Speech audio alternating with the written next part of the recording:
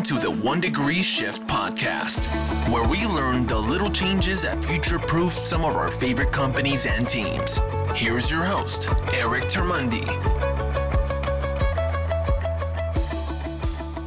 Tim Salau, Mr. Future of Work. Welcome to the One Degree Shift podcast. Hey, what's up, man? I'm excited to be here.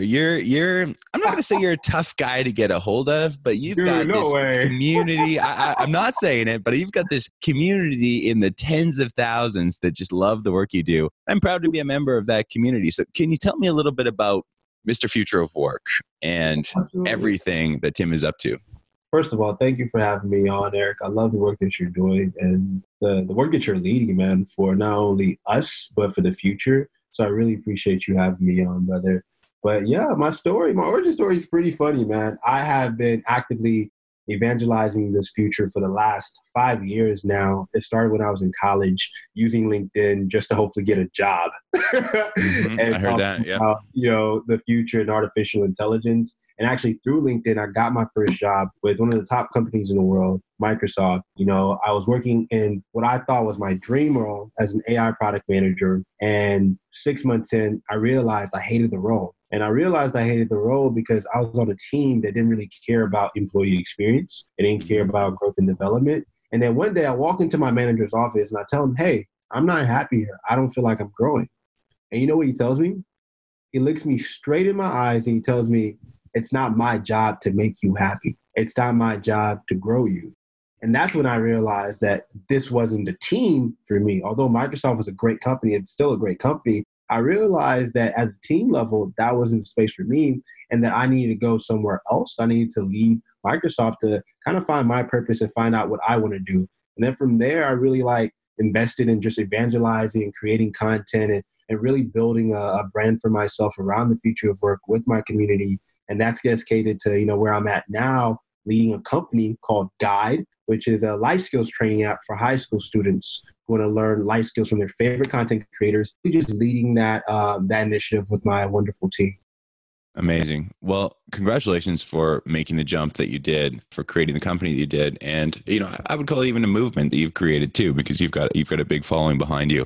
When we talk about the future of work, there's a lot of different ways that we can take it. We can talk about remote and flex work. We can talk about cybersecurity. We can talk about AI and robotics. When you think about the future of work and in the evangelizing that you're doing, what does the future of work mean to you? And what are the things that we can ultimately do as individuals to thrive in the workplace of tomorrow? You have a great point. The future of work is that really big blanket theme, that a lot of us as thought leaders drive a discussion around. But when I think about my niche that I really like focusing on is this idea of career fulfillment, right, and career control. Now that we are living in a generation where you can work on demand, we now have more priority and really more control over how we use our time and what we give our time to. We don't necessarily have to work in dead-end jobs. We can flex our time and work in multiple jobs that may be aligned to our passion, whether it be if you are a mom and you still want to Uber just so you can meet people and socialize, that's an option for you. So I really try to talk about the future work from this angle of what does it mean for the individual who is going into an organization and is wanting a better employee experience or wanting to be fulfilled in their work, brother. I'm listening and I want to be more fulfilled in the work that I'm doing. I want to be part of something that's bigger than a team. I want people to be invested in my personal development. I want to be invested in theirs. I'm social. I want to get the most out of my life through work. And I think that work isn't something we do from 9 to 5 anymore. It's the life that we choose to live. And so what are the steps that I can take to have a more fulfilling tomorrow through work?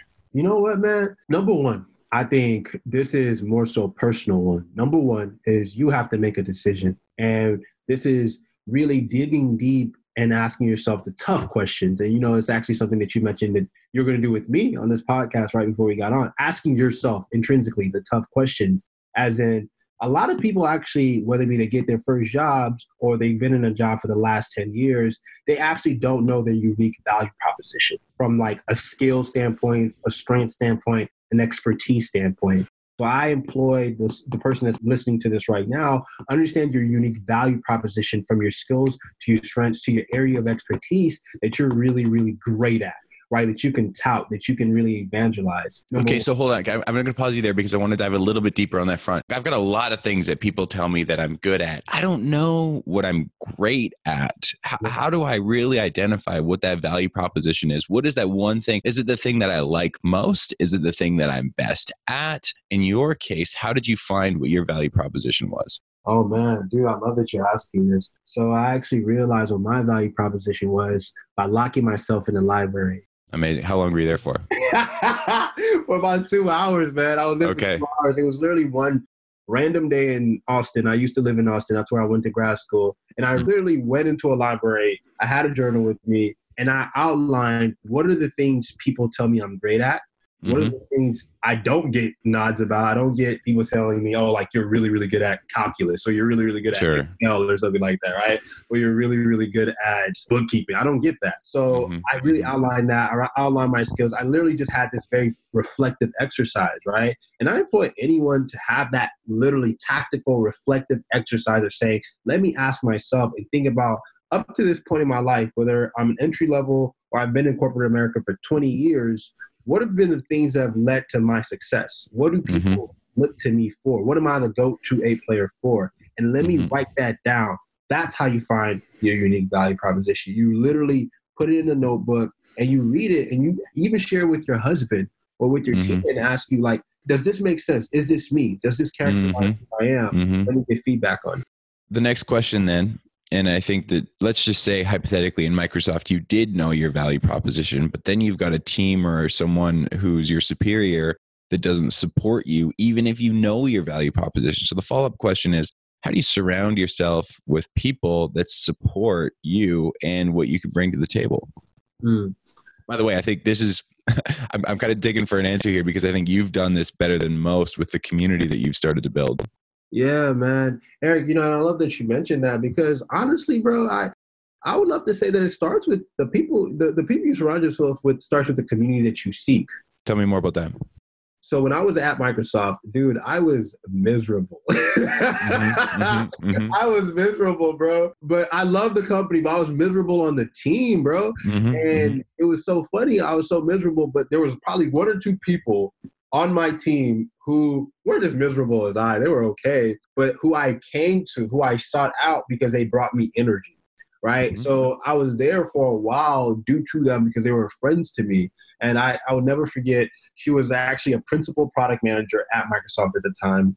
I won't give her name out because, just to respect her privacy. Sure. But I would go to her, I'll let her know, what I was going through, what my issues, the issues I was facing, and the fact that I wasn't happy, and I could have a heart-to-heart with her. And I think she exemplified what was actually missing within our culture, but she actually had it, which was this idea of being an empathetic leader, being a compassionate leader. And on the team I was on, I hated my manager, the manager I reported to, but I loved the other person that was a manager on our team, but I wasn't reporting to, right? And I think it was like that perfect antithesis to the fact that people go to the devil that they know. And I've heard this quote before, but you go to the people who give you clarity, who give you warmth, who make you feel like you matter. You know what I'm saying? So I think, but I sought that out because I knew she was kind of like my safe haven in a hell. Sure. On a bad team. So I think, that was one person for me. But, as you mentioned, with the work that I've done with Guide and, our mentors and mentees community, we have over 10,000 global members who are passionate about career mentorship and giving back to people. We always ask that people seek us out, right? And join our community, join this movement that we're creating so we can drive, fulfillment in people's lives. This is your show, but if I could add something, I just want to share that Deloitte put out some numbers in December of 2019, and they said that 71% of people in America are open to taking a new job right now. So for those who are listening, know that it doesn't have to be as scarce or extreme as Tim's situation, but to find that value proposition and to find those people who are those empathetic leaders that care about who you are, know that it doesn't have to take to the 11th hour or till it gets as bad as it can be before you start having these conversations. And what I've realized is that the fact that you're having these conversations is honestly the first step that we can take to be creating something a little bit more positive and a little bit more meaningful, whether that means leaving the job or not, because in many cases it means you don't have to leave the job too, though that is an option. So what would you say now, based on what you've learned from Guide, What are you doing to be a more empathetic leader? And what are you doing for your team to ensure that the same thing doesn't happen to them that did to you? And I was going to add to that. Those are those 1 degree shifts that. That's right. Hey, there it is. Right. As as individuals within the workforce and as leaders. So with Guide, what I'm really doing, because we're a startup team, right? We don't necessarily have the problems of highly matrix organizations yet. And I have this opportunity as our CEO and as our leader, as the frontline leader in this company that we're building, to really think about this from the ground up and be intentional. And one thing that I've realized is that leading a distributed team is hard, right? I've had a few friends that were supporting us in the start of our journey. And the best way that I've been intentional about creating a culture in which empathy is at display is actually using things like every week, right? For example, I'm sharing videos in our Slack chat, right? Of just motivational quotes, inspiration. So the team knows that, hey, I'm here for you if you need me, that I'm learning, and this is some of my learnings for the week, just so I can show that I'm present, right? Because if you're leading a team, and we're a distributed team, when you're leading a team that's distributed and someone is in Seattle, someone is in Austin, someone is in Germany, what happens there is not the fact that communication gets wonky. Communication is actually good. What happens is the connectivity. Like the empathy, the emotional quotient starts to feel distant, right? Like if people don't feel as if like the person is present in their lives. And as a leader, I have weekly one-on-ones with our team, but I'm also sending them like messages of love, right? Let them know that I care about it. How's your career going? How's your mom doing, right? And what I've realized now, with my prior experience, on the team at Microsoft, and just like my prior experience in corporate America, right? Like, and listening to everyone's stories, is that what we really need in this generation is more life skills. Tell me more about life skills. So life skills are essentially the skills day to day that you use to be successful on the job, but also to be a good father, to be a good mother.